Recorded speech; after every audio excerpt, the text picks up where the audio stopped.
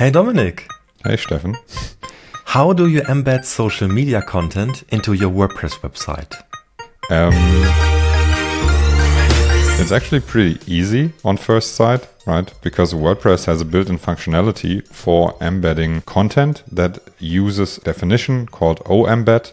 It's like a protocol directly into your website. So you have probably seen that whenever you are in the content editor in Gutenberg or in even the tiny MCE. You can just paste a URL. This URL will, when you render the content, be converted into a iframe or into something else. But usually it's like an iframe, because what you do is you have this URL. It will fetch like the O-embed information and get back from the server like different metadata, but most importantly an HTML snippet. And this HTML snippet will be then integrated onto your website. And this is where the problem comes in, or where things get complicated. Because this HTML snippet, it can be anything, right? It can just be regular HTML, like normal elements that you would find on any website. It could also be an iframe. It could be scripts. It could be CSS and so on, or link tags or style tags. You don't really have any control over it, right? You cannot really change the looks usually, depending on what it is or how this HTML is structured. Then bound to what this O-embed provider offers you or what it provides you. Yeah. And wait, I had a question on my head. I forgot it. Yes, why is this problematic? That was why my is question. This problematic, you ask? But, even more specific.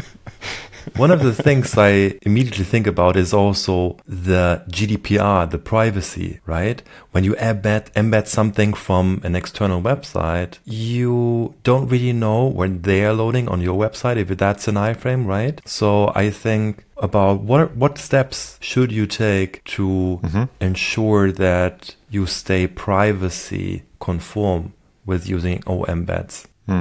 So this is why like WordPress specific privacy plugins or GDPR plugins, cookie node, consent management plugins, whatever you want to call them, this is where they come in really handy, because usually they hook into these O-embed resolutions and then replace an iframe or something with like a placeholder. And only when you have accepted a certain consent or like cookie, then they will load the iframe. So this is super nice, and this is something that an external solution cannot give you on such a like early level, right? Like you should definitely know what you embed and how this works. Also, like what is a problem, what we've seen is that like sometimes like it might not even be a privacy issue, right? Because you don't necessarily need to load an iframe, although this is what most providers do. But like the original O-embed resolution is taking place on the server. And if this is not cached, and if you don't have any caching mechanism, and then every time you request a page, it always has to fetch like the O-embed information first. So, and if you have like lots of O-embeds on one page, this can take a long time. So rendering will be delayed. And also if the external server is offline, for example, your site might also hit a timeout while rendering, and then your visitor also will get an error message. So be sure that you have like some sort of caching mechanism in there, either like full page caching, or you can also like cache these O-embed responses separately in your database. And I think the way we do that with our Flint starter theme is we cache it in some transients. Is that true?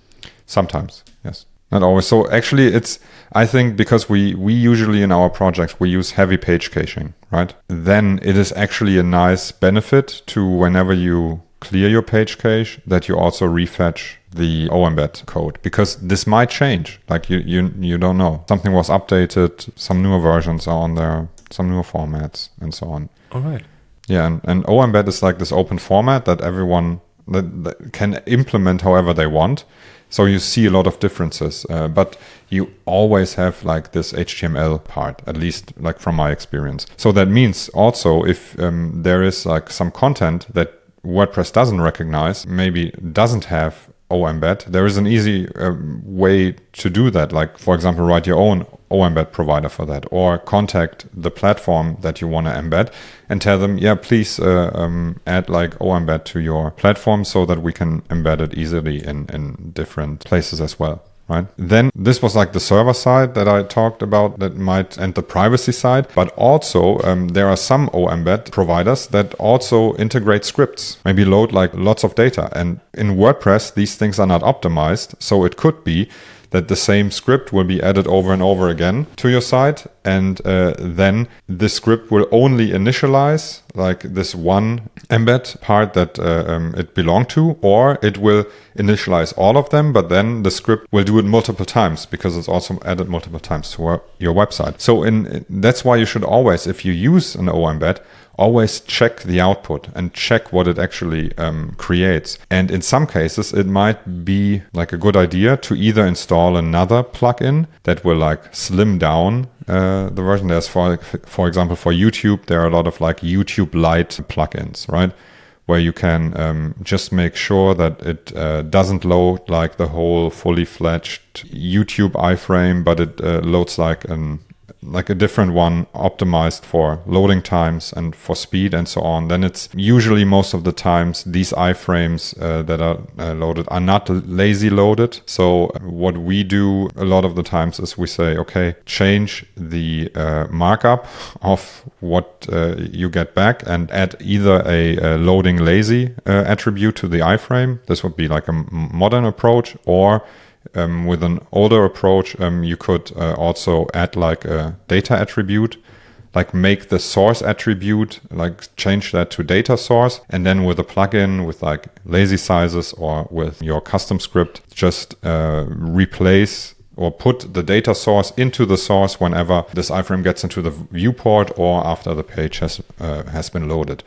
So yes. Long story short, if you care for page speed and for good performance and for privacy and all of that, whenever you use embed, which is super convenient, actually. I mean, you cannot deny that it's like super nice to just paste the link and then you have the video or like a card from Twitter or whatever directly on your website. But be sure to check the output of that. And then if it's not like what you think it should be, or if there are better ways to do it, then please adjust, especially if it's like some privacy related things. Just make sure that this is handled well for your visitors. Okay, let me put that in my own words. To embed social media into WordPress website, you typically don't have to do anything. It just works out of the box by copy and pasting a link into your editor. But you should be aware of the server-side implications in terms of, for example, caching and loading times. You should be aware about the privacy, and you should be aware about the performance implications that this might have. So if you're looking at a WordPress website at scale, be sure to watch embeds and to optimize them where needed. Yes, great summary. Thanks.